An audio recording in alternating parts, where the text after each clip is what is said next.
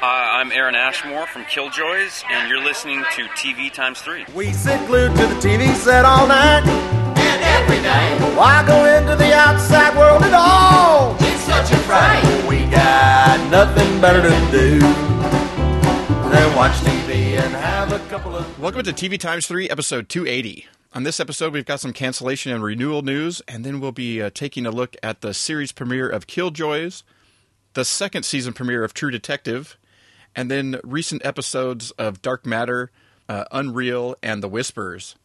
You can find the full show notes with start times for each segment at tvtimes3.com/280. I'm Jason the TV Holic from tvholic.com, and this week I have joining me Jonathan from the Sci-Fi Movie Podcast. Troy from underthedomeradio.com, starting up later this week. Oh, so sorry. Season 3, giving us the answers. We're waiting for it. But if nothing else, it's got to be a good time to just have fun talking about it after each episode. There's so much on an episode of that's, well, I was going to say worth talking about, but I guess fun to talk about because it's so bizarre. Yes, we have a lot of fun making fun. I mean, talking about Under the Dome. Serious discussions of Under the Dome. You know, I haven't watched any episode of that since season 1, but it still looked better than The Leftovers. That I might actually agree with, loosely. All right. With that, we'll jump into the news real quick.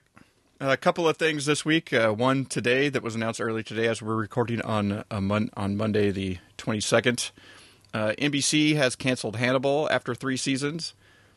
They will play out the rest of season 3 on Thursday night, so if it's not going to just disappear off your TV if you're watching that. But then also considering that it's it's like a half deal with a foreign company I think it's Gaumont International TV to do the production of it, that if they can find another partner, it could still be back. I mean, it seems like a good possibility that somebody else will partner with them to do it. It might be a good one for like Amazon to pick up. I mean, they're already the exclusive home of the first 2 seasons on Amazon Prime. But, kind of disappointing to me. I really like that show, but I mean, the ratings, nobody's watching it. So I can't fault NBC for saying, yeah, we just, even in the summer, even only footing, part of the bill, we're not really making any money off of this thing. It's a weird predicament that we're in, too, because we talk about how we wish the networks would just own their own content, own their own properties so that they could keep running it, because then they don't have to worry about working like with Warner Brothers or an offshoot. But then we almost want them to work with Warner Brothers in the offshoot, because then when it is something we like, we want them to be able to partner with somebody else for it to continue on somewhere. Yeah, I mean, even when you look at it, even at like they're not paying the full bill, but yet they're still not being able to make enough with the small amount of people that are watching it, and then they don't have necessarily full ownership of it, in the end, so they're not making a whole lot off the back end of it by them actually owning it. That's the one thing about the network actually owning the content, is that they might keep something lower rated on because their parent company is going to make money in the back end, selling DVDs and syndication and all that kind of stuff. I think what this show suffers from, and a lot of shows that are really good like this, that have really good writing, suffer from being on broadcast television instead of a cable network. I think that maybe if a show like this was on like an HBO or a Starz or one of the other kind of pay for subscription cable networks, it might have done a lot better, and it might still be on today. Yeah, it could be. I don't know. It's but it's definitely when you're having, I think it was like the last episode was like a 0.5 or something like that. That's, oh my God. That's on broadcast. That's not, even in the summer, you're not really doing much at all with that, but we'll see what happens with Hannibal.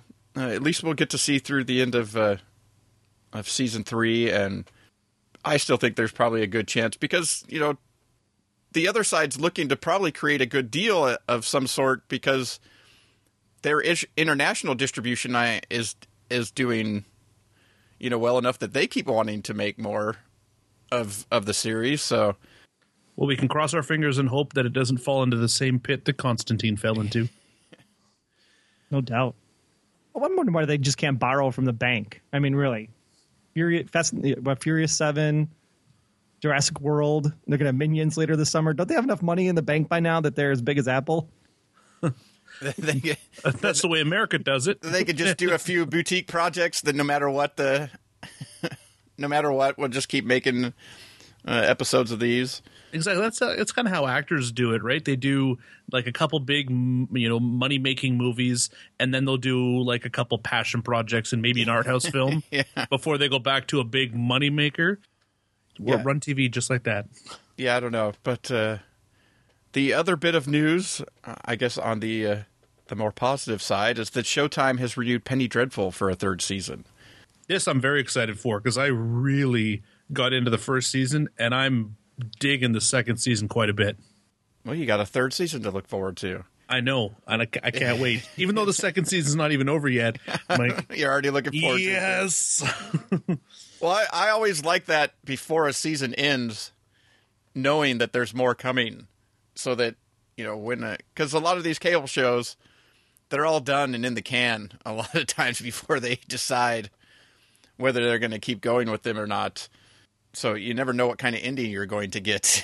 Yeah, and I absolutely hate it when I'm in like the second season of a show and it ends, and then I don't have any idea that if it's going to get a third season until like a month later, and then I found out it's canceled. I'm like, oh, that was the end? That ending sucked. Yeah, because, sometimes the shows still build towards that, that sort of old school, we'll build to a cliffhanger to keep people, thinking about it and hooked for the next season. For the next season. But then they don't get a next season, and then you've screwed the person that actually was watching your show. Yeah. To every writer of a TV show out there, please never end your show on a cliffhanger unless you're guaranteed a next season. Yeah, I'm a big fan of creating these days. I'm a big fan of creating a season-long arc that gives you, a story that leaves it open to continue on, but not with, half your cast, whether they're dead or not, and these types of things going into. So if something happens and you don't go on, at least you have a completed story that you can kind of, because a lot of TV you think of that being anyways is a show gets canceled, and a lot of times it's not like those people just stop living. You just stop following their day-to-day activities. And a show just sort of gives you some sort of closure that leaves you in a place with those characters that you feel like you're in a good spot, but yet you can sort of picture them continuing on, solving mysteries or having wacky adventures on a comedy or what have you. So I'm more interested in that these days, especially with so many of the, like I mentioned, so many of the things that get produced for cable. By the time they air, they're produced. It's not like a network thing where they're only, 3 or 4 episodes behind as they're going through the season, and so there's no firing it back up and redoing the final episode type of thing. When production ends, it's done with, and so you end up with a lot of shows where you end up with some character on the kitchen floor bleeding out, and will he survive? And then it goes on, and then you never find out. You never find out. Do you think we'll see anything like we saw with Babylon 5, where J. Michael Straczynski went to the network and said, I have this idea for a show, here it is, but I need 5 seasons to make it work. And they said, sure, let's produce 5 seasons of it. Do you think that will ever happen again in our age? I don't know. The closest we get these days is somebody agreeing to produce like a season ahead of time, before seeing a pilot or something. I don't know. That's a big undertaking. I suppose it's possible for something like one of the, the streaming networks or something like that, where the model of what they're doing is different, where it doesn't really matter what the ratings are, as long as people keep subscribing to their service. that's all they really care about, and whether they can, whether the stuff is getting more people to subscribe to their service. They're not. It doesn't really matter what the number of people that actually end up streaming a certain thing overall. So could that happen with some of that type of stuff? I don't know. It just seems so unlikely these days. With you never know what's gonna. It's really tough to figure out like what's gonna work and what's not. It really is. Because some things you see that sometimes you come across a show and you just go, you're just like, wow, this is great, and then it airs and you're just like, this was terrible. Or no, but nobody even tuned in to check it out. Like, like we're not even the first episode had enough people. You're like, what? But why? What? It's so good, and nobody, nobody's willing to check it out for whatever reason. Sounds like Fox produced it and then showed the episodes out of order. Or they start to use the streaming services, and they're like, there was the show, I can't remember which one it was off the top of my head, but they put the first episode on Facebook, and then that was the only place you could see it, and then everybody watches it on Facebook. And I know they're trying to get the social collaboration and presence and buzz going around about it, but it's like, if the pilot's out and everybody's seen it already, when the pilot finally airs, it's like, why were the ratings in the toilet for that pilot? Well, it's because everybody saw it 2 weeks ago. Well, I think those are, interesting, trying to get it out there, but it's hard to. They still advertise it sort of as it premieres on such a night, and you go, but they've already seen that episode. They're not going to tune back in. You kind of got to push them towards the next week as when they need to tune back in again, I guess. Or, but people don't seem to. They're like, oh, I really like that, but where is it again? Like, where is it going to air? Like, where's it going to be? If you let your pilot out in advance of actually showing it on television, then I think you might have to take your pilot numbers when you do broadcast it with a giant grain of salt, like a salt lick size grain of salt. They definitely take into consideration what, how many people have watched it so far, type of thing, and but I find it seems to still be really tough to. When they do that, I haven't seen much of. I can't really point to anything that you can go, wow, that really created quite the buzz, and it got people, where the second and third episodes are really, start to pick up because people have had all this, time. I'm interested to see. I mean, we're going to talk about UnREAL here in a bit, but they put the first 4 episodes out like. Like after the first episode aired, all of a sudden the first 4 were out and available, and so tonight's episode has already been out there. So be interested to see like what the ratings are for the next week. Did they stay roughly the same? Were people that were watching it online or on demand? Or are they just gonna, if they continue on, they'll just wait till the next episode's available in that form? I don't see a lot of these things actually translating to actual numbers, but I suppose if anybody's watching it at any time, it's a good sign. I'm just glad you emailed me because I forgot which episode I was on because I watched all 4 of them about 4 weeks ago. I was like, which one's airing this week? Do I really care? I'm actually excited to hear what you guys have to say about that because I haven't seen UnREAL yet at all. We'll get to that in a second. That's enough about the news. We'll jump into prime time. And we've got 5 shows we're going to talk about. And first up is The Whispers. Season 1, Episode 3, Collision is the last one that aired. I watched the first one and I was out. You two are both still watching it. So, John, why are you still watching The Whispers? I don't know what it is about this show that is so interesting and at the same time super disturbing. And I think it might be the kids. The fact that they use children as their weapons of choice for an alien invasion makes it like super creepy.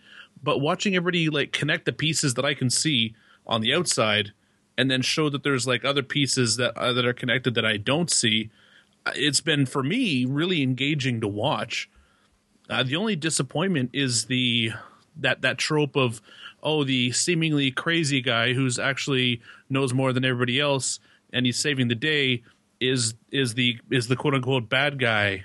Nobody has the whole package, but I kind of want to. I feel like once the first handful of episodes get over and we realize that Sean isn't a bad guy, that the show is going to get like 1,000 times better than where it's at right now. Because right now I'm engaged, but I need it to be a bit better, I think, if I'm going to watch another season of it, or even another 3 episodes. How about you, Troy? Well, I know I'm probably sadistic because I like it just because of the opening music and the credits. I just want to make it my ringtone and just come up behind people and play it. It's just it's so good. It's probably one of the most intriguing opening credits we've seen on TV in a while. For me, I think I'm interested in watching it strictly because Barry Sloane was in it, and he had such a huge part on revenge, and being a revenge fan, I'd follow Barry Sloane wherever he goes just to check it out. And the first episode was definitely interesting. The second episode, I was kind of like, eh. And then the third episode here, the one that we're talking about, is the one where I guess you can call it some answers of the initial puzzle are starting to come to light. But it's also the episode where we have therapy counseling with your kids and your lover in the same living room, which I thought that was a really interesting scene to have them all sit together and yell at each other. And then, oh, no, it's okay. You can still keep talking about it. Very, very different concept of marriage counseling in this show. Yeah, and as a divorced dad, that whole scene is just awkward for me. Yeah, for me, in the first episode, there was the requisite sort of creepiness because of the kids and stuff like that. But everything that happened by the end of the first episode was so telegraphed, and nothing felt like it was an actual reveal. You knew whose picture was going to pop up on the computer screen. You knew who all these people were going to be and how they were going to be connected. And I was just like, I can't do, and I can't. If this is how the show is going to continue to be, I was like, there's not enough there for me. So has subsequent reveals been? I mean, John, you seem to think. I think you said that it still feels like you see those things coming. I do. It does feel very predictable, and it's that they basically have a trope engine there, and just every episode, it's like winning the slots in Vegas, but way worse, where they're just pulling on it and seeing what trope pops out this week, and that's part about why it's predictable. Also, what kind of alien name is Drill? Like, couldn't they come up with something? I don't know. That's not a tool. quite literally. The alien is a tool. Yes, exactly. The alien is point. A tool. He communicates through light. And actually, there is some things that the show took where I didn't think it was going to go. And the first is the woman with the kid who was deaf or mute since the dad left. Correct. And I thought, oh, this is it. This is going to be the kid who's like a linchpin or something like that, because Drill can't affect him because he can't hear him. All he sees is some lights flashing and he can't hear anything. So this kid's going to see stuff for what it is. And that turned out to be crap anyway, because Drill just made him able to hear. And talk. And I'm like, oh, that's terrible. and then Drill just leaves him in a lurch. It's like, come on, Drill, I'll help you out if you just bring my daddy home. Exactly. I'm like, wow. So we've established that like Drill's kind of a dick. I think we totally established that right from the get-go. But any kind of thing, any kind of challenge that these writers are coming across, they're just gonna kind of Deus Ex the problem away and say, well, Drill fixed it. He can do anything. He's got light. And I think that's a problem they're going to have to solve by the next episode, maybe 2.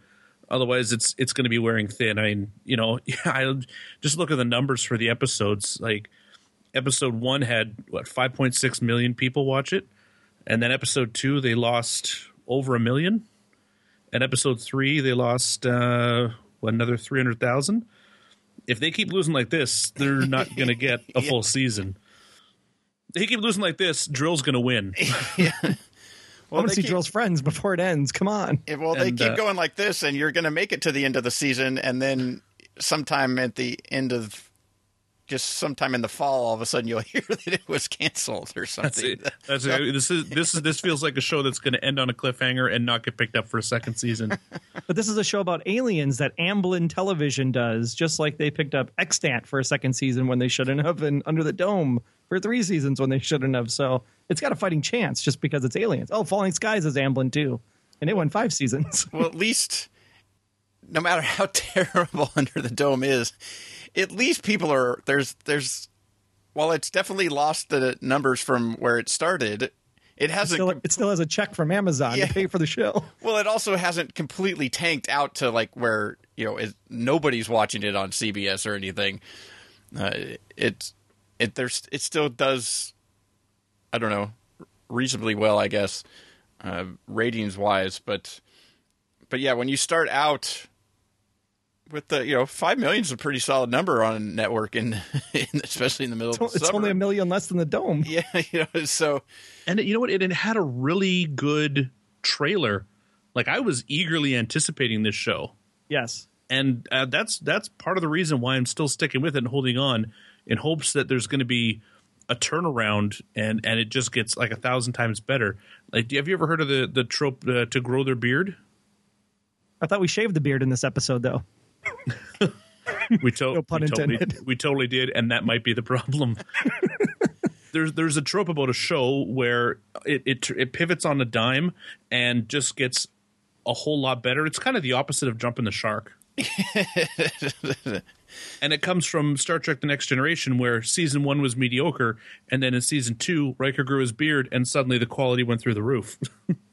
And this show, true. Yeah, there's lots of shows where that happens. Unfortunately, things don't get a chance to do. Some things don't get a chance to do that type of turnaround, or by the time they do some sort of turnaround, it's too late. Nobody's watching anymore, really. And I think that this show needs to grow its beard fast if it wants a second season. Yeah, I think you're right, though. It did have sort of an intriguing advertising campaign, and I think that's why it got such a solid, opening. But I think the first episode also, at least another 1 million people sort of agreed with me and went, yeah, no, that's not what it's not what I was hoping for, after seeing those ads. Well, and here's something I wanted to ask you, John.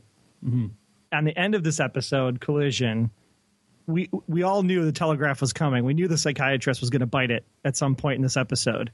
But did you anticipate the way he died coming into play, or was that a shock? No, that was a shock. Okay, good, because I thought he was going to get electrocuted. The lights were going to do something with the water and the bicycle, and then when the ball's in the street, you're like, oh, ball is going to run into a car, and then the kid shows up, and you're like, oh, that's brilliant. Yeah, and as soon, what's funny is, like, it was shocking, but as soon as I see it, I'm like, oh yeah, that makes sense. Yeah. But because it was shocking, that's the one thing that kept me like, oh, I'm going to hold over for episode 4, because usually 3, 4, 5 is that window of when the show's really going to know if you're going to keep it or ditch it. Yep, seems to be where it lands, and I think after episode 4, we're going to know if this is going to be okay, they solve this nuclear power plant issue, and if they solve it, what's the next thing, or where are the rest of the aliens coming, and when's the invasion coming? Because the whole thing's supposed to be about killing the adults, so that we can take over the planet. Where's that story? And none of this seems to drive to that. It just seems more like a cause havoc situation. Yeah, I really need to see something alien too. I haven't seen anything alien yet. I've seen like footsteps that could have been from like a small elephant. I've seen some weird stone formations in this show. I haven't actually seen an alien or any of their ships yet, and I need to see some alien stuff. Yeah, because right now it's more supernatural than alien, it seems. Exactly. And actually, that's funny because you mentioned that, because there's times where I was watching the show and I thought, man, this could be an episode of Supernatural. It does. Some ghost-like creature or something like that is wreaking havoc by getting little kids to do their dirty work. Exactly. It does sound like a Supernatural episode. And I really want it to be one of the comedy episodes too, because those are always my favorite Supernatural episodes. Oh, absolutely. And then the other problem with this one episode specifically is that she gives the doctor lady her card, The doctor lady gives the card to the convenience store clerk and then calls. And it's like, hello, it's like 2014. And we're like communicating over the desert in radiation suits and whatever to get information back and forth. And this lady doesn't have the ability to forward her phone to her cell phone. Like that just seemed like you're a field agent. Why is your phone not going to your mobile phone? You know what? I it's funny because I work in IT and I work for a cable company that provides phone services as well. And I don't think it's because the technology is not there. I think it's because the usability isn't there. Oh, user setup. Yeah. Oh, I guarantee. Like I think all of us are pretty, let's say, at least a little tech savvy. It's like a feature they don't even realize they have. Exactly. Exactly. Like, wait a minute. You mean I can have my calls forwarded to my phone, like on a daily basis? And maybe that's my issue, right? Because Claire, granted, she's taken herself out of the equation or out of the office for this episode, and she's supposed to be partnering with Jessup, but she's obviously partnering more with Wes than her actual partner. And I thought that by now Jessup would be coming more around to the situation with Claire. And because that hasn't happened, it's almost like they're two different camps. And then you have Alan Ruck's character, the executive director, Alex Myers. He's kind of like in between. He's like, this is your case, but don't piss off my agent because remember, she's a good agent and she's just dealt with this loss. But so let's not judge anybody. Let's just do the facts, man. Just the facts. And I really like Alan Ruck too. Like as a person, I've had the chance to meet him a couple of years ago, and he was like a super nice guy. And he seems just like his character in this show. Just a little too nice. But kudos to Abby Forston. She has just been knocking it out of the park with her character. I think she is the creepiest kid out of all of them. That's very true. And it's all in her voice. Oh, yeah, totally. She's got that little mouth like, I did what you said, Drew. I'll wake Mommy up. Mommy, you're awake. Yay, you won the game. Yeah, it's interesting. I'm intrigued to see where it goes, but, man, it's definitely got to bring more alien heaviness right away. Otherwise, there's no way season 2 is happening. Yeah, and I do want to see a lot more of Sean, played by Milo Ventimiglia. You got it. Yep. Yeah, I can't. The pronunciation of that guy's last name is the guy that's supposed to know everything, but yet knows nothing. Peter Petrelli from Heroes. That's who he is. Okay. I like that guy a lot. I like his character a lot, and I want to see a lot more of him. So get on it. So here's another question for you, John, because I don't know if this was because we haven't seen most of his body, right? So apparently he's covered with all these tattoos that are part of the puzzle piece of whatever's supposed to be going down with Drill. And we don't know yet if he's supposed to be like the savior and he just can't get there in time, or if he's really helping Drill. Did his hand add a new tattoo when he touched the electric fence? Or had we seen that on his hand before?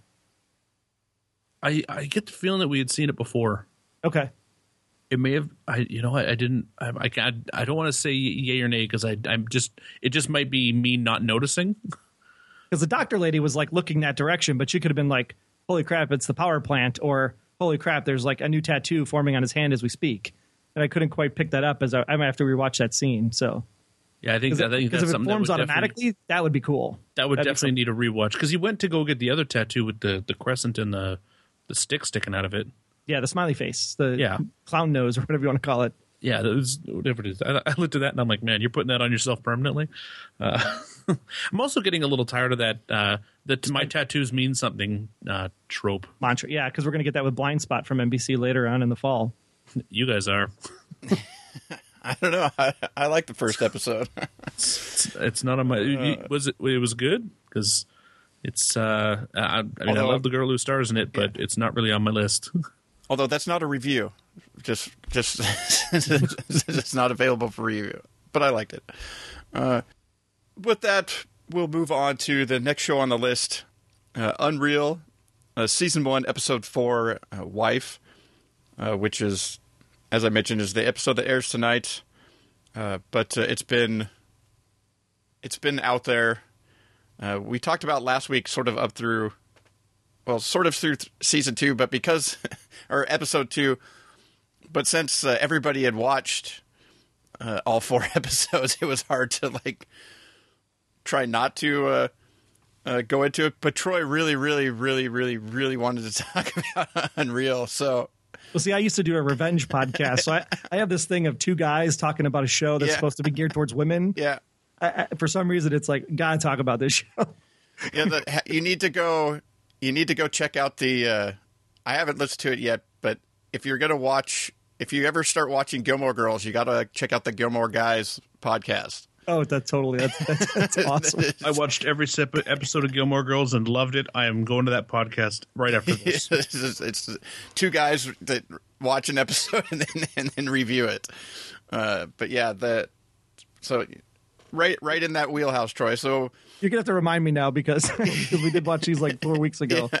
This is the Vineyard episode. Yeah, correct? This goes all the way. Yeah, this all the way through to the Vineyard, which was not in the best of shape. But But overall, like, what are you thinking of UnREAL and what's going down on the show? So overall impressions, for those that were following along that listened last week.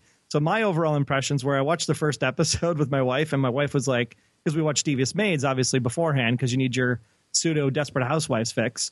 And so we watched this first episode, and we're like, wow, this thing's a train wreck.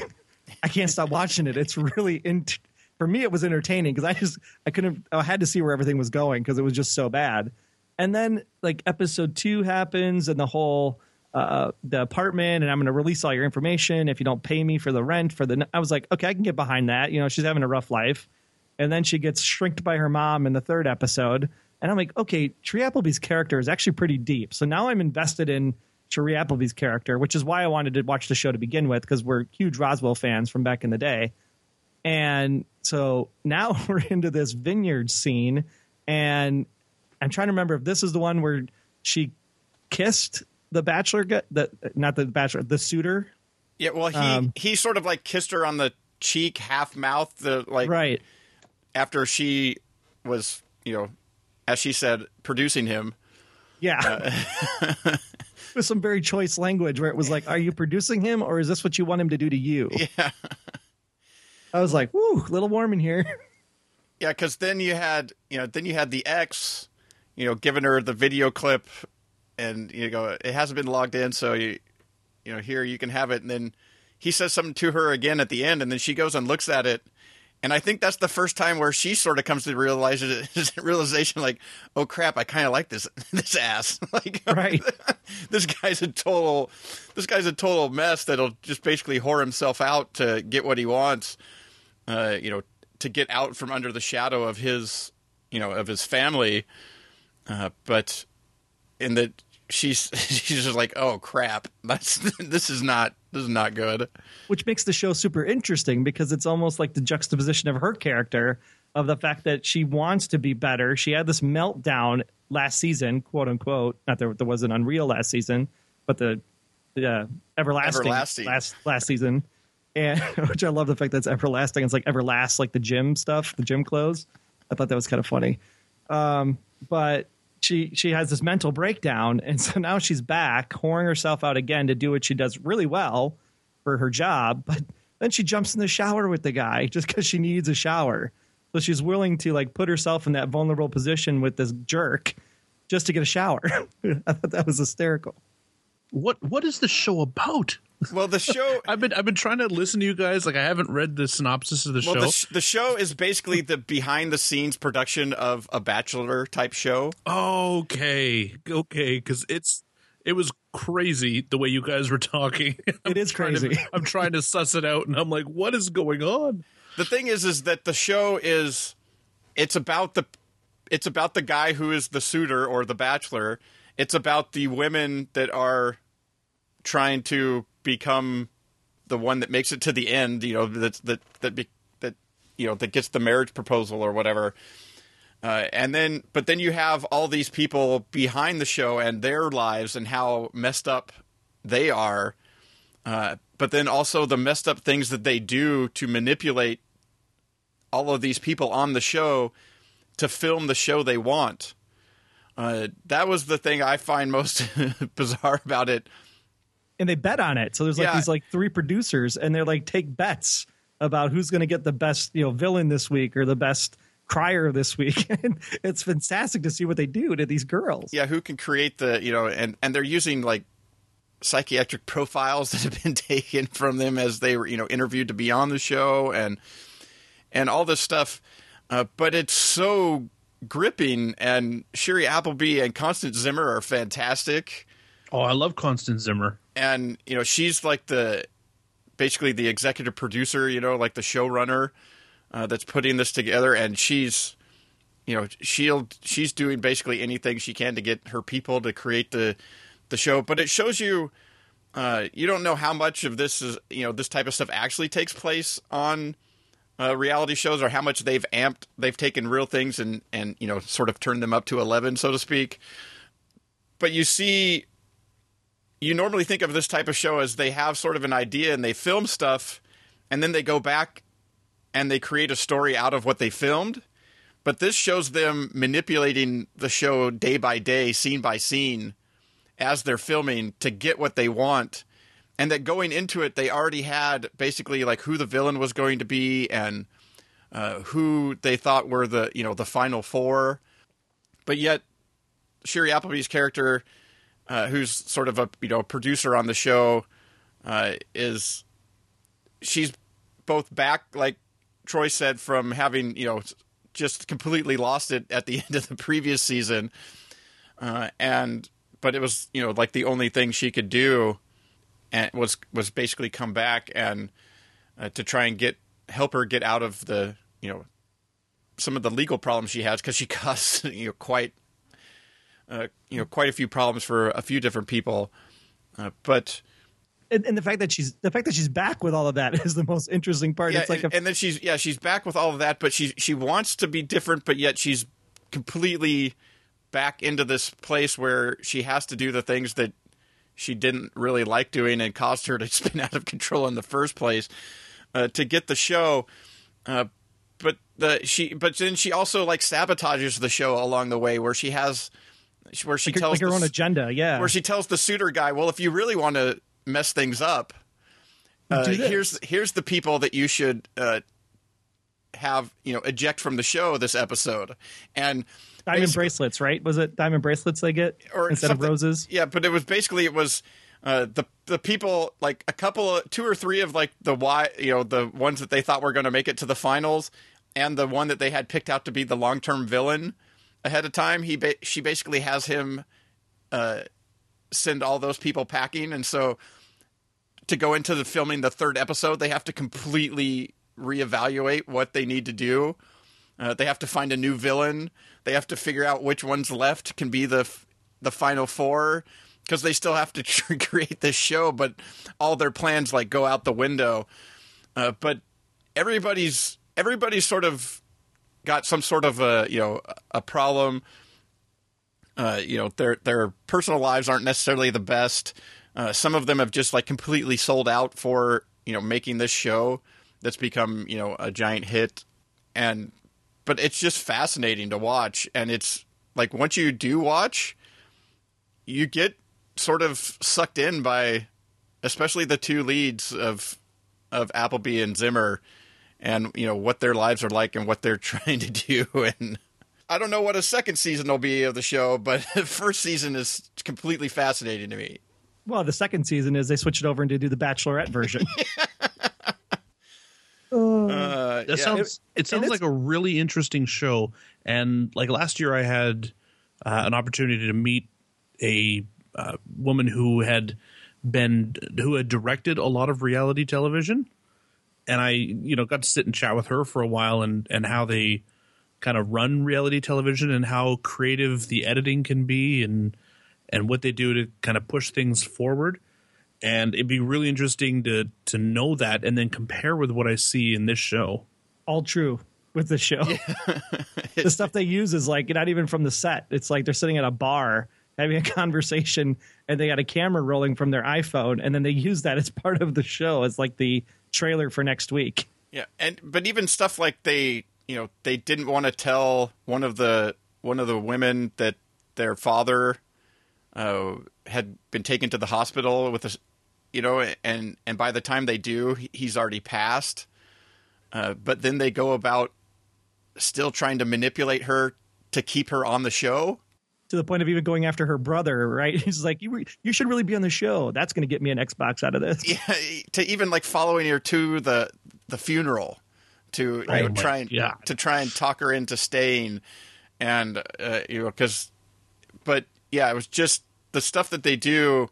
But yet they've created some interesting characters, both with the show within the show, and then the people producing the show, and it's all just like really well done and darkly comedic, because going into it you think it was going to be more, light and funny or bizarrely funny like Devious Maids or something like that, but it's definitely much darker. It's definitely a darker, heavier drama that's happening here. Well, we haven't even talked about Craig, Chet Wilton in this episode specifically, and wife. He's having this relationship with Constance. Now, Chet's the creator of the show, but yet Constance is the one that's actually running the whole thing, right? Quinn. And they get in this huge fight because they find out that Chet's actual wife is pregnant. And so Quinn's like, you're never going to leave this girl. And so they go out to this vineyard, which, if you could even call it a vineyard, that this guy, the suitor, is trying to sell to some business partners as they're filming the show. And, of course, he goes out there with his wife, and then Quinn comes out with, I think, is like her ex or something. Her ex, but also the former worker of the show, right? He helped, right? He helped create the show. The original creator with her. Right. She and him created the show, and Chet basically stole it both. That's right. Both her and the show sort of away, and she sort of had gone along with it, and that's where and you find out here where she's finally had enough. She's just like, she pulls out some information that shows that that's actually the case, and But basically, I figure that in the next episode, you're going to see that she basically uses that information to blackmail herself into a bigger piece. Because she doesn't even really have a piece. She's just like the showrunner, executive producer. She doesn't really have any part of anything that they're doing. And when he takes another one of her ideas and the idea of buying the spa or the vineyard and turning it into an everlasting day spa type thing, which was her idea, she's just like, yeah, well, I'm not going to just continue to work for you. I'm going to need a piece of this. And she's, so I think it's not necessarily that she's going to do what the other guy wanted, which is he's been trying to get a lawsuit going because he got screwed. I don't know that she's ever really going to actually help that guy out, but it looked like she's definitely going to use it to get hers. But anyways, it's just, completely bizarre of what's going on and how they, they're doing the show within the show. And it's once you start watching, it's hard to not continue to watch. Yeah, you sit there and you talk about the people that are like, well, why do you watch, Real Housewives and Big Brother and all this other stuff? And why do you get glommed onto it? And it's like, this is like us. We're glommed onto this because it's just, you can't put it down. Like all 4 episodes in one sitting. Couldn't turn it off. I'm really disappointed. I got to watch week by week now going forward. Yeah, Lifetime. Come on, put out another 4.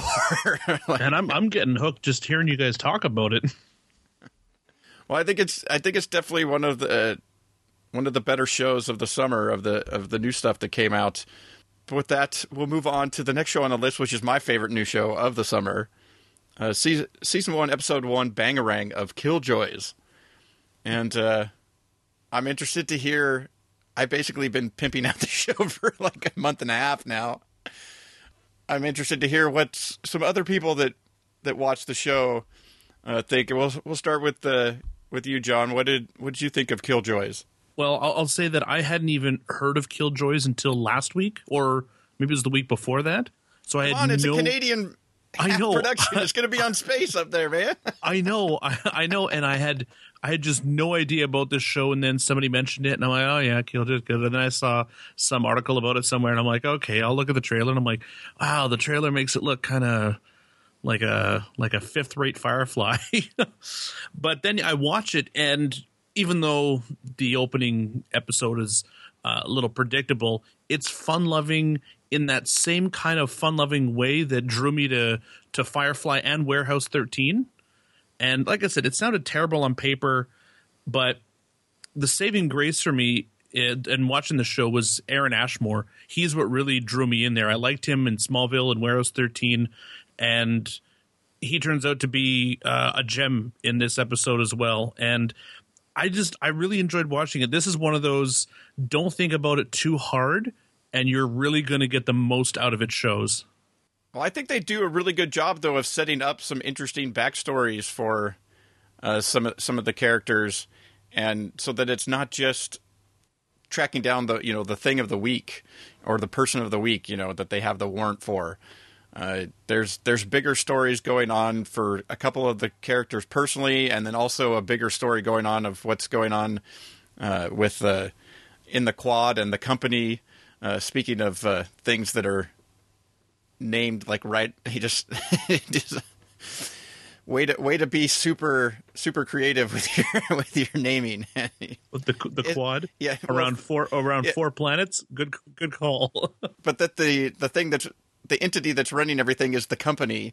It's like, okay, just point me in the right direction of what's going on. But I thought the action was good. I liked that it had a humorous side, but that it's not just totally comedic. And it really worked for me from the opening scene where they're sort of beating on Aaron Ashmore's character, and they take her aside, and he's like, well, your first problem was thinking that I'm actually the one that's in charge. And I thought from right there that it sort of had an interesting hook for how the partnership works, and who's that she's sort of the captain of the ship, and she's the one that does all the ass kicking, a lot of the ass kicking, and saving of the day. But going forward, I'm also projecting my like of it is that I've seen the next 3. So I watched it again last night so that I wouldn't mention anything past the first episode. But I enjoyed it again the second time. So how about you, Troy? See, I think my issue with this is that I watched Killjoys and both episodes of Dark Matter in the same evening. And I was having an issue with Killjoys it was almost too much in that pilot with, okay, which planet are we on? Which scenery are we at? Which area are we going to? I think if you're just a casual sci-fi or space watcher, then you may be confused a little bit in this first episode. And then we got to the part where we saw Scotty from Brothers and Sisters. I was like, whoa, that's Scotty? Holy crap. Yeah, so I was just really surprised that Luke McFarlane was actually starring in this, and that, I love the fact that Ashmore was in it from The Following. So, I mean, it's got great characters that I think the show could go somewhere. His brother's in The Following. Yeah, right. Ashmore's character is in The Following. Aaron Ashmore's brother is in The Following. Aaron Ashmore's from Warehouse 13. Sean Ashmore is in The Following. Sean Ashmore, right? Yeah, they're a set of twins. Are they really twins? Yes. Yeah, they are. No way. Yes. Yep. And it seems like they act exactly the same. Sean Ashmore does a lot of movies, whereas Aaron does a lot more TV. You're blowing my mind right now. You can Wikipedia this stuff. It's real. Yeah. Wow. And, you wouldn't be the first. I've been in press rooms and stuff like that where people have asked one or the other about something that their brother has done as something that they have done. And it was like watching the same character from The Following when he was getting beat up in that first scene, and when he was in the cage match. I was like, wow, those are like identical twins. They are. Even at that age. That's amazing. They're identical twins. I totally thought it was his brother. That's like Ashmore, and I was like, I'm in. I was like, wait, there's another one? Look at that. Learn something new every day on the podcast. Okay, then. Well, then his brother is on The Following, and they both are awesome either way. But just seeing both these actors on the show, I think it could go far. The question I have is, how is Sci-Fi going to balance these two shows? Because after you get through the second episode of Dark Matter, you're like, which one was the Firefly knockoff? Because they look exactly the same. One's just faster, and one's more methodical in their pacing. Well, I still think Dark Matter feels like Stargate Universe. I'm going to get to Dark Matter when we get to Dark Matter, because I got a lot to say about Dark Matter and more to say about Killjoys. Because I'm gonna tout up Killjoys between Killjoys and Dark Matter as my favorite between the two.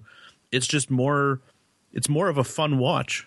It is a fun watch. Yeah, I think that's the difference. One's a fun watch and one's more of a thinker. Yeah, I definitely like. That's the thing I like about Killjoys. It's the sort of action dramedy, where it's got that, the one-liner here or there, and or just the, how funny the interactions with the ship are. That and there's no. Reminds me of Eureka, right? Talking to the house. Yeah. Yes, it does. Yeah, that's another thing. Like Warehouse 13 and Eureka, they were kind of all on that same kind of fun-loving, fun-to-watch shows, and this feels right in that line. Yeah, I think this has a little bit more serious bent to it than either of those, but definitely has that more fun, which is, the thing I always say is, like, sci-fi doesn't have to be, like, I like serious sci-fi, but not everything, it's like, why so serious? Yeah, everything seems to be going serious, and I go, where is the Eurekas and the Warehouse 13s? And then I see Killjoys, and I go, there we go. It's not quite that. It doesn't quite have the silly, there's a little bit more of a silly playfulness to either of those than maybe this has. But this definitely has a sense of humor to go with it. And that, like you said, it does make it a much more fun watch with all the action and stuff that's taking place. You're exactly right, because I think sci-fi should be fun to watch, and it shouldn't always have to be perplexing and thinking. I mean, compared to Dark Matter, Killjoys is like a circus tent full of clowns. To Dark Matter's, grim and brooding kind of, Dark Knight-ish, Batman-ish kind of feel to the sci-fi, and I think this is exactly the stuff that sci-fi needs. Is that you got a little bit of drama, but you have a little bit of comedy, and we can have fun with it, and we can have reactions that feel more real than something a little darker. Well, feel more real to me anyway. Yeah. I like to laugh, and I use comedy as a defense mechanism, even if I'm not defending against anything. Yes. Yeah, that for me, I've always been more of the action comedy. That's the thing I like. That's and a lot of the shows, even like USA has gone away from with the quote unquote blue sky shows to the more darker fare. And while I've liked some of the things like Suits that have gone, a little bit darker, they still maintain the humor. But some of the other stuff has gone, completely. I'm just like, but I really, really liked Psych. Where's the fun? I like to enjoy myself while watching TV. I don't want to be like bummed out. That's not what I go to my TV for. So I really like that about Killjoys. But we'll move on and continue the conversation here with the Dark Matter. We're 2 episodes in, season 1, episode 2, called episode 2. Easy enough to remember.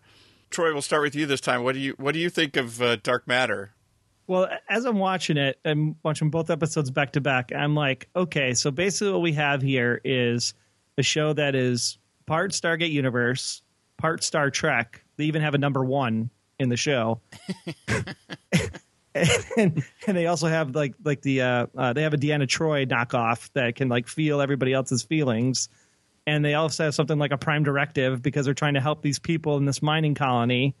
And I'm like, I like it from that perspective because for me, it's like it fills that void of what Star Trek was when it was on TV. It's that more of we should help people, but now it has this extra twist that they're people that are helping people that are criminals when they find out who they really are. And then it ties into this whole intergalactic companies that are fighting for resources across the galaxy, which then makes it feel very much like Cardassians versus Romulans versus Klingons. And it's like, I could see where this could get interesting, but the whole concept of them being in stasis and waking up and not knowing who they were, I thought was part of the fun of the show. And then they like answered that very quickly. So now it's like, okay, well, if you're going to go like an episode of the week saving people, well, then I'm not interested. Although the mystery now is who among them is the one that erased their memories because they're it's easy. Dangerous. It's the android. The android did it all. The androids want to take over everything. Yeah, I did like the Marauder when it came out of the Raza, how it actually looked like the Cylon ship. It had the same, like, didn't have the red glowy thing, but if they added the red glowy thing, it would literally be a Cylon ship. It's like, how many sci-fi shows could we pull from to put this show together? Well, when you have the guys that created the graphic novel from which they're making the TV show, spent many, many years making Stargate episodes from all the way from SG-1 through Atlantis and Universe. That's why it feels like a lot of those Same show. that's why it feels like a lot of those shows. I was just glad to see Roger Cross personally, just because of Continuum ending its run. Here, here. Well, there was also kind of an interesting thing with the show is there's a lot of people that are popping up in the show. You're like, oh, they're from Lost Girl. Oh, they're from Continuum. Oh, they're from. You can sort of point to every other previous sci-fi based. It's almost like they're following the CW mantra of how many guest stars can we pull from other shows to put as the leads of this one. It's like, they've pulled from a lot of them. Some of them you just remember their faces. You don't necessarily remember their names. Roger Cross is one of those more Steven Weber-like, who shows up in practically everything that gets produced in Canada at some point. But it did have that where you started seeing all these people from various other things that you like. But how about you, John? What did you think of Dark Matter? Well, I think this is the prime example of how not every sci-fi that comes out of Canada is very good. So I thought the first episode was all right, if not a little predictable. The amnesiacs are actually bad guys thing I saw coming from a mile away. Pretty much as soon as they wake up and they're fighting over who gets to restore life support, I'm like, these are bad people. Either they're criminals or they're just bad people, and turns out I was entirely correct. But the second episode I thought was just dull, predictable, and at the end of the episode I'm questioning why I still watch this show. The only reason now is to watch for Will Wheaton's guest appearances. That's exactly what I was waiting for. Because if this show doesn't get interesting in the next episode, I'm not going to care what's behind the big door on the bottom of the ship. I mean, I forgot about the big door on the bottom of the ship. That's how uneventful it was. Yeah, Lost had that whole thing with the hatch, and all that was in there was some Australian dude. So fool me once, shame on you. The girl who plays the android, man, she is just really, really striking out on that one. She's playing it way, way too robotic. She needs to go to the Brent Spiner School for android acting, not the Asimov School for robotic walking. Okay. And anybody who doesn't know what Asimov is, that's the Honda robot that just walks and does whatever it's programmed to do.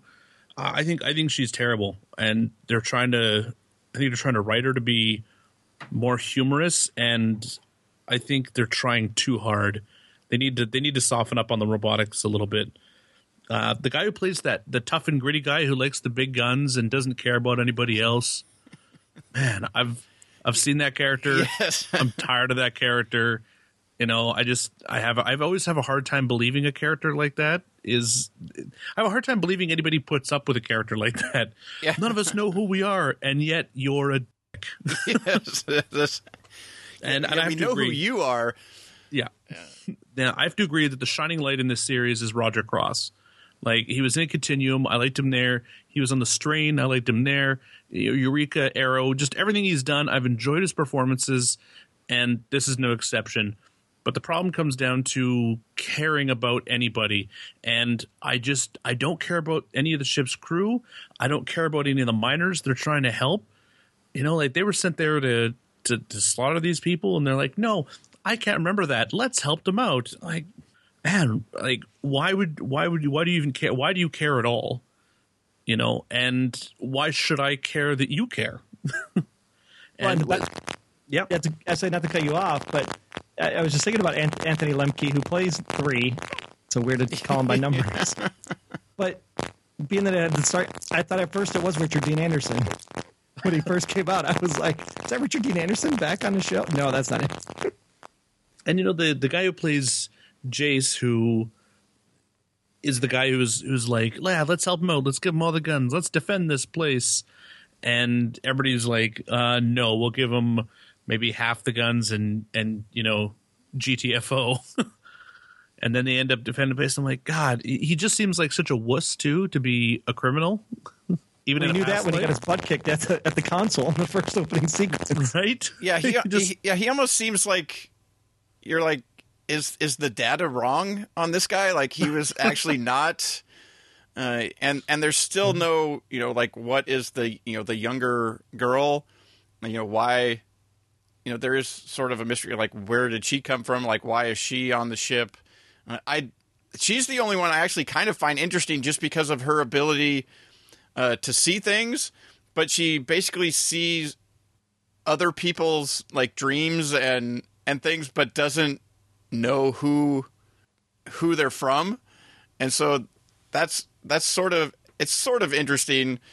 But overall, the show just it didn't really hook me from the from the first episode, but from the people that it's from, and it's a sci-fi show set in space, so I'll give it a few more episodes to see what it does, but it might get dropped off here pretty soon if something like really, really interesting doesn't happen in like the next couple episodes.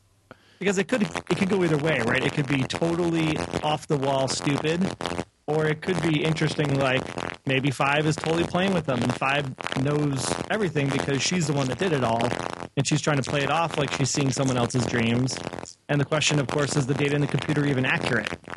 I mean, those are some of those questions that I'm like, is it really going to play out something bigger, or is it really just face value all the way through? And if it's face value all the way through, I'm not interested.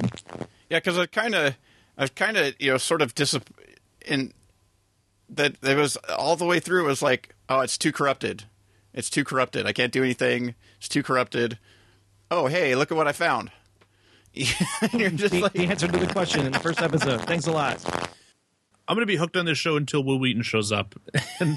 Exactly. as soon as he gets his appearance, and then I'm probably done. The way my TV show selection works is if I read about it and I see the trailer and it appeals to me, I'll watch one episode to see if it hooks. If it hooks me, I'll give it 3 episodes. And if I'm in after 3 episodes, then I'm in. If I'm not, it's dropped. And I'm giving this the 3 episode try. Yeah, that's where I'm in. There's enough, like a little bit of things that I'm sort of interested in that I'll keep going. It wasn't, like so predictable or something like that I was out, or so badly acted or something like that, or just the writing was super terrible that you just couldn't imagine that 3 episodes later it was that they were all of a sudden going to be that much better. There's got to be something there that hooks me to get me, but usually give, something 3 or 4 episodes if there's something in that first episode that interests me. And then you sort of see where, if it looks like it's going in an interesting direction or not, that might be where I drop out. But sometimes, it ends up being, episode 6 or 7 where something turns around. But there's got to be a base level of something interesting to get me to that turnaround point. Otherwise, I'll be out much earlier. And the more TV shows that keep appearing, the more I'm out faster than I used to be. I completely understand that. I'm like, there were shows where I was glad it canceled, even though I really liked them. But they've had a long run, and I'm like, I just need to get a few shows off the docket so I can bring some other shows on. And there are certain shows where, counter to the having to wait till episode 5 or 6 before they get good, episode 1, I'm signing up for the full season. Like The Flash, episode 1, I was like, boom, whole season done. I will do it. I will stay on board no matter how bad it gets, because this episode was amazing. I'm not getting that feeling with Dark Matter. All right, we'll move on to the last show on the list, which is True Detective, season 2, episode 1, The Western Book of the Dead. And John, what did you think of? It's a whole new season. It's a whole new show. The only guy that's back is the guy that created it and wrote every episode. Well, let me start by saying that Leonard Cohen doing the theme song is going to be a winner for me. So as the first thing I see/hear, already the show is ahead above the rest. But I will tell you that this is my first encounter with True Detective. And I gave it a shot because apparently the first season was quite good. It got a lot of really positive reviews. But I couldn't watch it because of my debilitating dislike for Matthew McConaughey. And he was the best thing about the first season.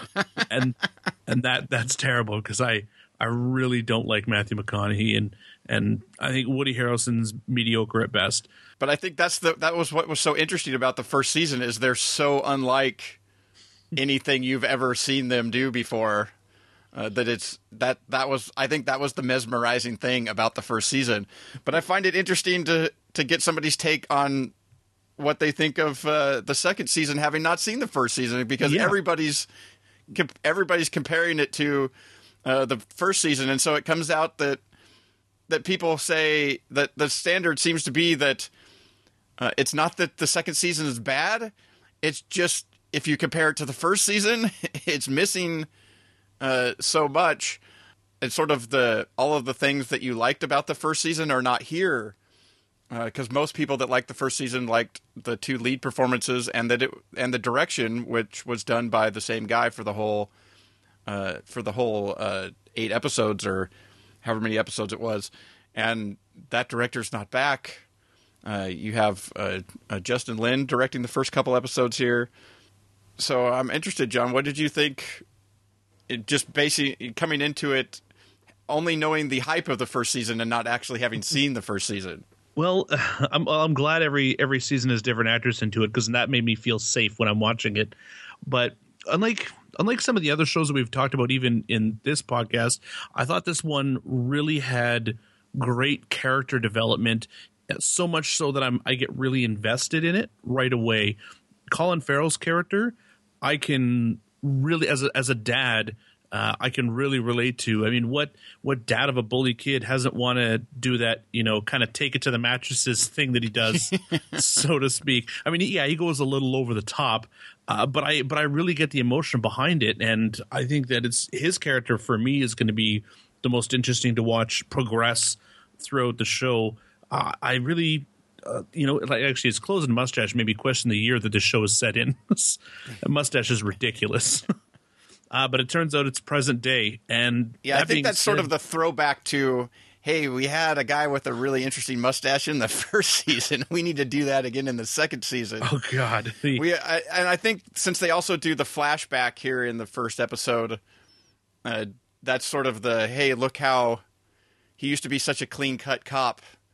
Now he's, And what's happened? His hair's all grown out, and he's got the big, huge mustache, and he's just sort of let himself go. Yeah, that's what a crappy ex-wife will do to you.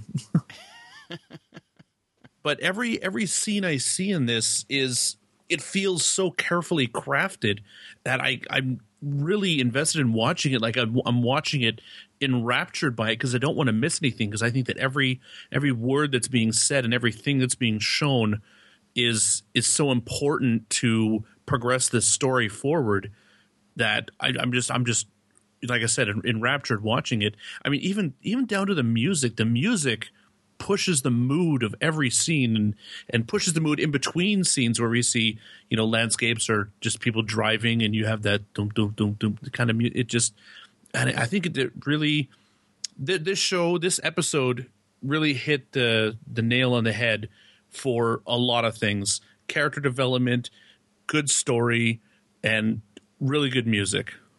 Yeah, see, I think that's very interesting because for me, I'm coming at it having seen the first season, and while I'm not necessarily fully on with the, everything that was good about the first season is gone type of thing, it did feel strange in that in the first season when you got a lot of these they have different directors.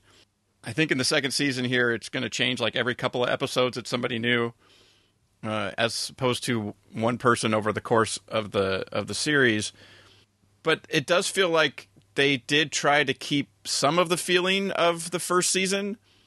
And the thing is when you're doing a lot of these overhead shots and things of, Louisiana and the bayou and all this. It's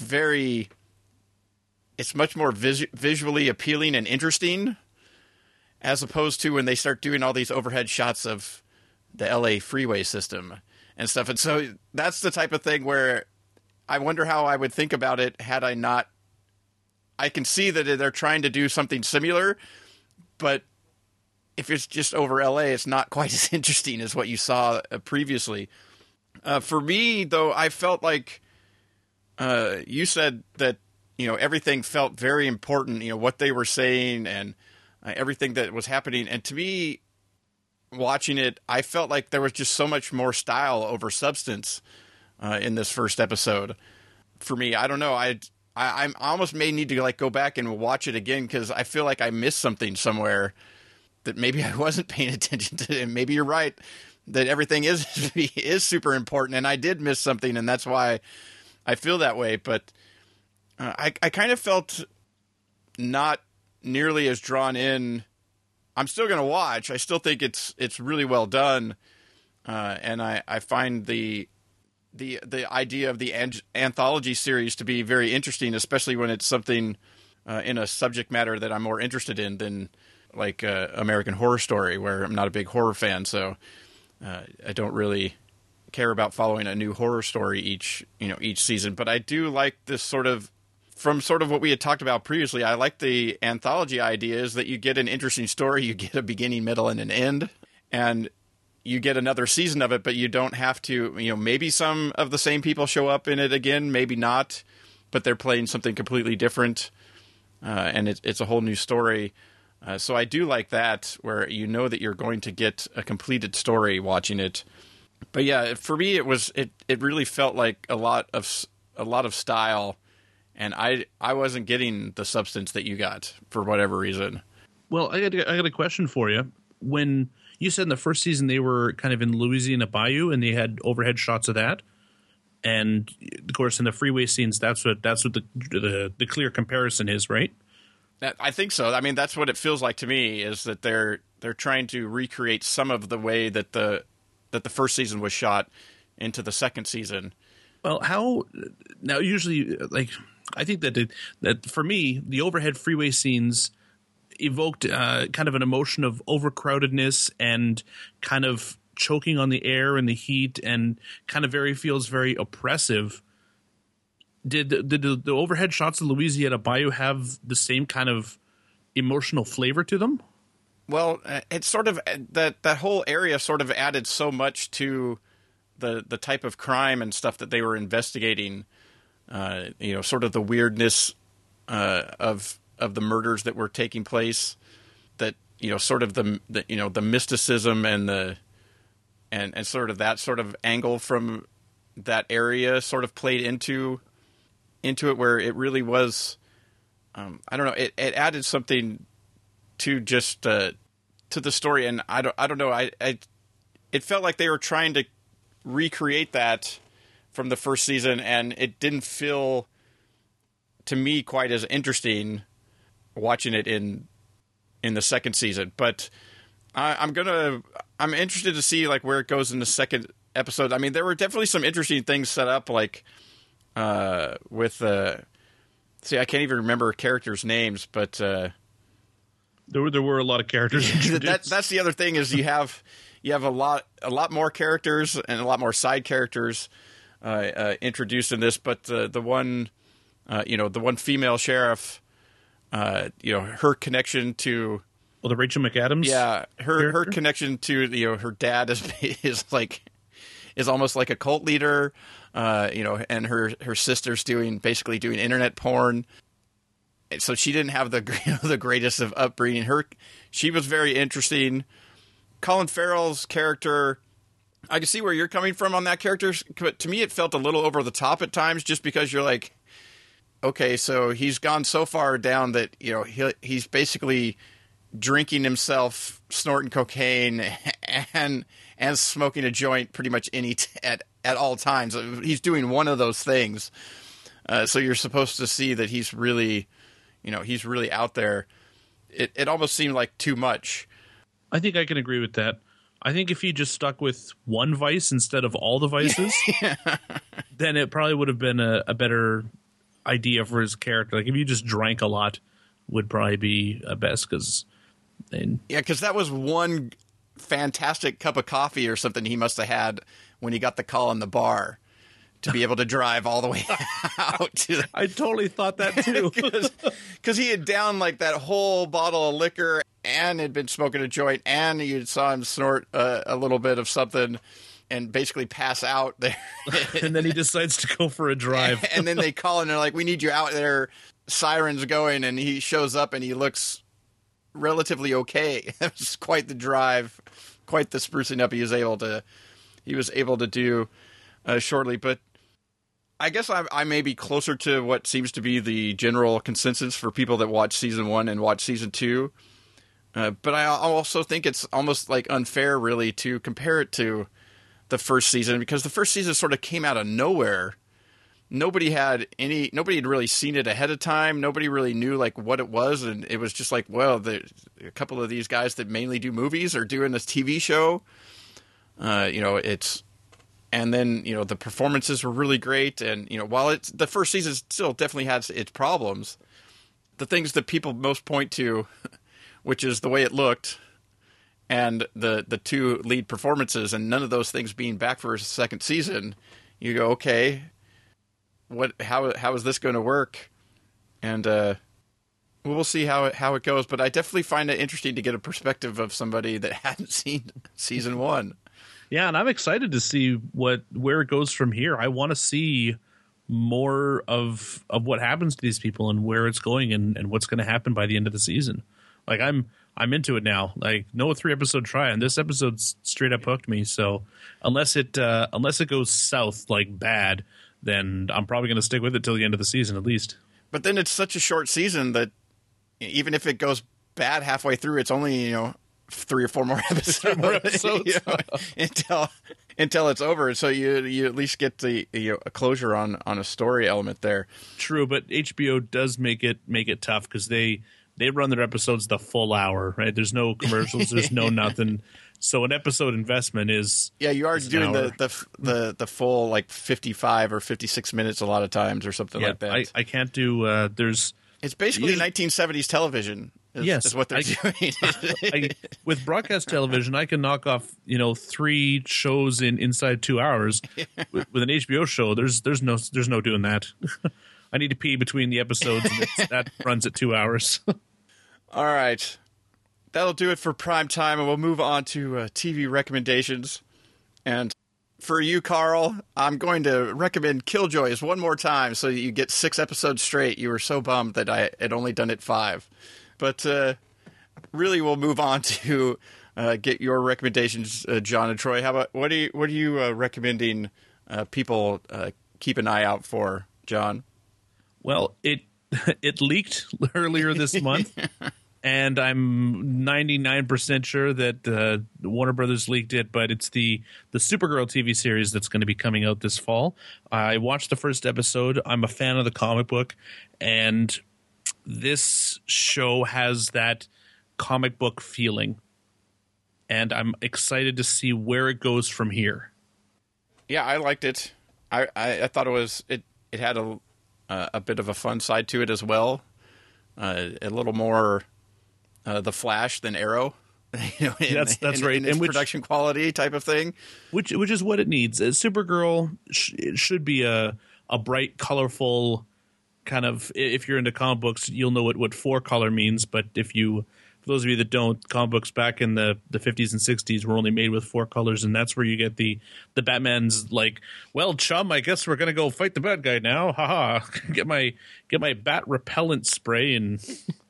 That kind of idea, and that's, I think, for characters like Supergirl, Superman, The Flash, these bright, colorful characters, that's what they need. And I think there's a big push in Hollywood to do darker, grim and grittier type filming with characters that should be bright. Like, did we all see Man of Steel? I liked Man of Steel, so did I. And if you go on YouTube and you look for what if Man of Steel was in color? Yes. it is mind blowing how much better it feels in color, and this Supergirl series feels like it's in color. It doesn't have that grim and gritty feel like The Dark Knight does, and I really like it for that. And I think the writing was kind of point on with exactly who I think she should be, being raised by who she was raised by, and turns out played by a former Superman and a former Supergirl. Yes. and kind of growing up in this world, being the cousin of Superman. Yeah, which that is the one thing that I'm like, I don't get the rights on how these things work. I'm like, isn't this a Warner Brothers show? Doesn't Warner Brothers own Superman? Can they not say Superman? That they have to figure out a different way to allude to Superman without saying Superman in the first show, and it really got annoying in just an hour. And so I can't imagine what's going to be like if they can't ever mention her cousin without saying it's her cousin instead of actually saying who it is. Well, they're gonna have to say the word Superman sometime, because they're gonna have to. I don't know exactly how the rights worked with the latest court case involving the Superman franchise, but they're gonna have to say Superman eventually. Yeah, it just felt. Maybe they were doing it just so that it's Supergirl. They putting that out there and but yeah, it was very very noticeable to me that you're just like, seriously, just say it already. We know who you're talking about. All right, Troy, what is your recommendation? Maybe they'll wait 10 seasons because we wanted to see him fly. So now they're going to wait 10 seasons in order to actually say the word Superman. Well, nicely done. Nicely done with the Smallville That's actually one of reference. the things I liked about the pilot, is that I'm not waiting 10 seasons to see her in a super suit. Is it going to work, though, is the question. Is it going to work on CBS with that demographic? Yeah, I think it will. I think it can. I'm hoping that that less and less these things are being important. I think people are going to find things that maybe overall that people actually sit down and watch it live. It doesn't do that great, but I think overall if it's good, people are going to find it and watch it. Yeah, the same people that watch The Flash and The Arrow are going to watch Supergirl. That's the only thing, though, is even though Flash did really well, if you do Flash numbers on CBS, that is unbelievably poor. Right. So that's the thing that will be interesting to see is if they do 4.5 million, that's is instantly going to get canceled. So that is the one thing, though, is will it get enough people to watch it? But I think it has the. I think people will be willing to give it a shot. And the assumption is that it's going to be a procedural, one case a week for Supergirl to fit the mantra of CBS. Yeah, they'll be tracking down the the problem of the week, I'm sure. It's all going to be those to the fit criminals. in, but it's a bigger. But it all fits into a bigger story. I think it fits into more of the stuff that CBS has been doing with portion of interest or elementary, Scorpion, which all give you case of the week, but inside a bigger ongoing stories. Scorpion a little less so, but still struggling to figure out what the overarching story of Scorpion was. It's all about the kids, man. It's all about the kids. Yeah, but I think more with where you get, not just necessarily tacked on ongoing story or something like that, where cases play into ongoing story at times, and they're dealing with ongoing story elements while dealing with the case of the week. So I think that what they set up in the first episode of Supergirl, that you got there's definitely, it's going to be, that's just the nature of it. Just like the Flash, there's going to be the, sort of the freak of the week, just like Smallville, just like Arrow. It's the, the problem of the week, but also creating a bigger story inside of where that stuff is taking place. So I think that one is good to check that one out in the fall. But Troy, your pick is something coming out here a little bit sooner. Yeah, something that may even be out by the time this podcast airs and you're listening to it. It's called Mr. Robot. It's airing on USA Network. And even though I swore off USA Network for not giving me closure to COVID affairs this summer, unfortunately, They sucked you back in. I hate those guys. No, this was, and it might have been because I was on the Black Mirror kick on Netflix for a little while. And this show is probably some of the most interesting television you've seen in a while. It is not your typical, what you would consider a television show. It felt like maybe a Sundance film or IFC film. The music, the tone, the writing, the styling, everything about the show was interesting to the point where you didn't know what was real and what was in his head. And I think that's what makes this character really, really interesting. It's played by Rami Malek. And it's just fascinating. And then when Christian Slater pops up in the middle of the episode, didn't know he was on the show until he showed up. I was like, Christian Slater's in it. This is awesome. And then the way this whole first episode plays out. And then you go back, and I thought it was a gimmick at first when I looked on my Apple TV and saw the actual episode file name. And I was like, did somebody upload this file and forget to title it? But it's actually written in hacker code. And then each of the first... I'm going to say spoiler alert here, just in case this plays into something later on. So if you don't want to know, tune it down for 2 seconds. But all of the episode 1 titles end in a video file type. So it's .mov, .mpeg, .flv. So all of season 1 is video file types. So now I'm interested to see if that actually plays into the overall arching story of season 1 of Mr. Robot. It's just fascinating television. Yeah, it definitely is an interesting premiere episode, but much like, well, completely different than Complications, but a similar thing happened to me at the end of it, where at the end I go, well, that was interesting, but what's next? But what is the show? Great movie, but what's next? What happens on a week-to-week basis? And I haven't seen past the pilot, so I don't know how that works. Fortunately, with Complications, I was able to see past the pilot episode to understand actually how the show was going to work on a weekly basis. So I'm interested because, like you said, it is very fascinating. It's really well done. It has lots of things like voiceover, which is normally something that people don't like, but it's done in such an interesting way, and because of the type of character that he is. It totally makes sense that to get what he's really thinking. And is he thinking it, or is he tripping while he's thinking it? That's the fun part. But you would actually have to. This would be the only way to get it because he's so closed off in his actual life. That he doesn't. He sees a lot of things, but he's not able to actually speak up and say them. And so that it actually works really well, and he does a really good job of doing it. Of giving the voiceover, a lot of the elements that things that don't necessarily work, really worked to make the first episode, very interesting. But then when it ends, you're like, okay, so which was fake and what was real? What's the series going to be? I mean, there's at least enough intriguing that it makes me want to watch the next episode to see if it'll tell me what it is. But I'm finding it very interesting here recently.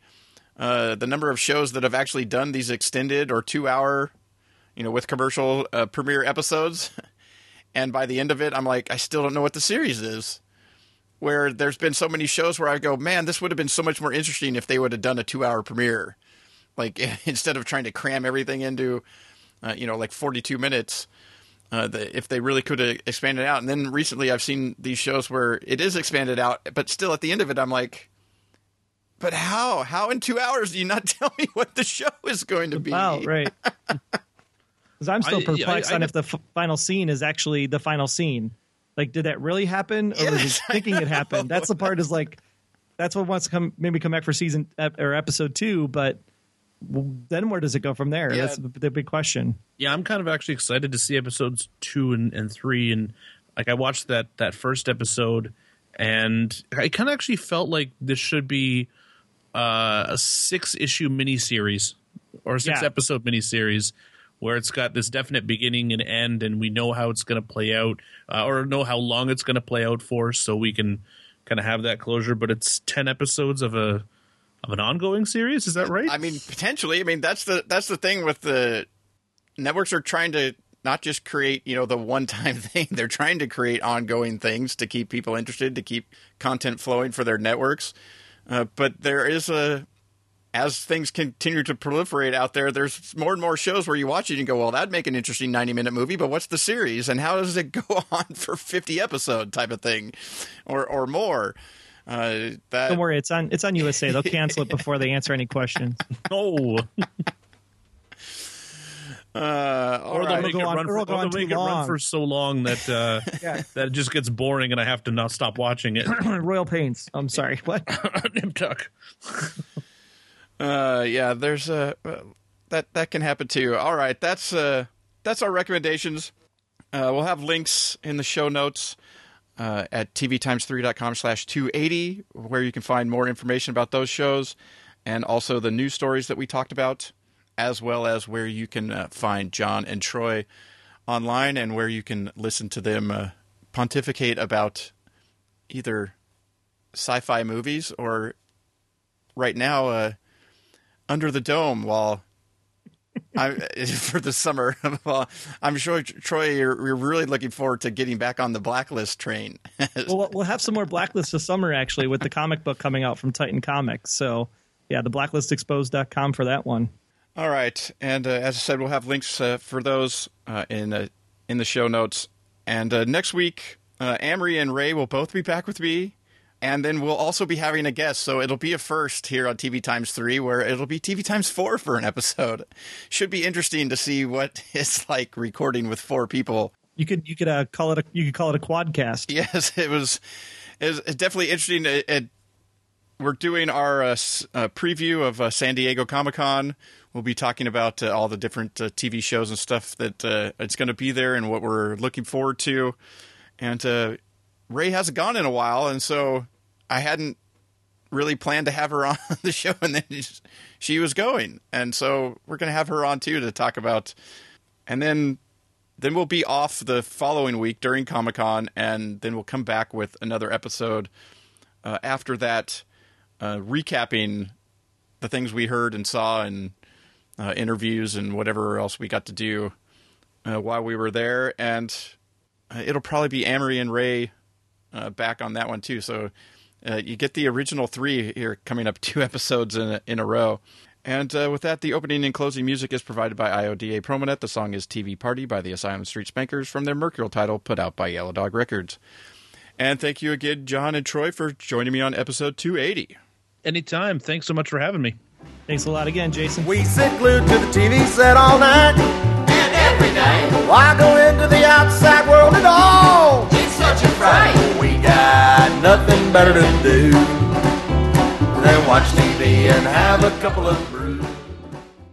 Last season, the citizens of Chester's Mill were Blinded by the light, a wall opened up and a butterfly took flight. Julia and Junior are trapped across a ravine. Big Jim is closing in, and Melanie is alive? Only Wayne and Troy at the Under the Dome radio podcast can help you figure out What in the hell is going on here? Tune in this summer to Under the Dome Radio.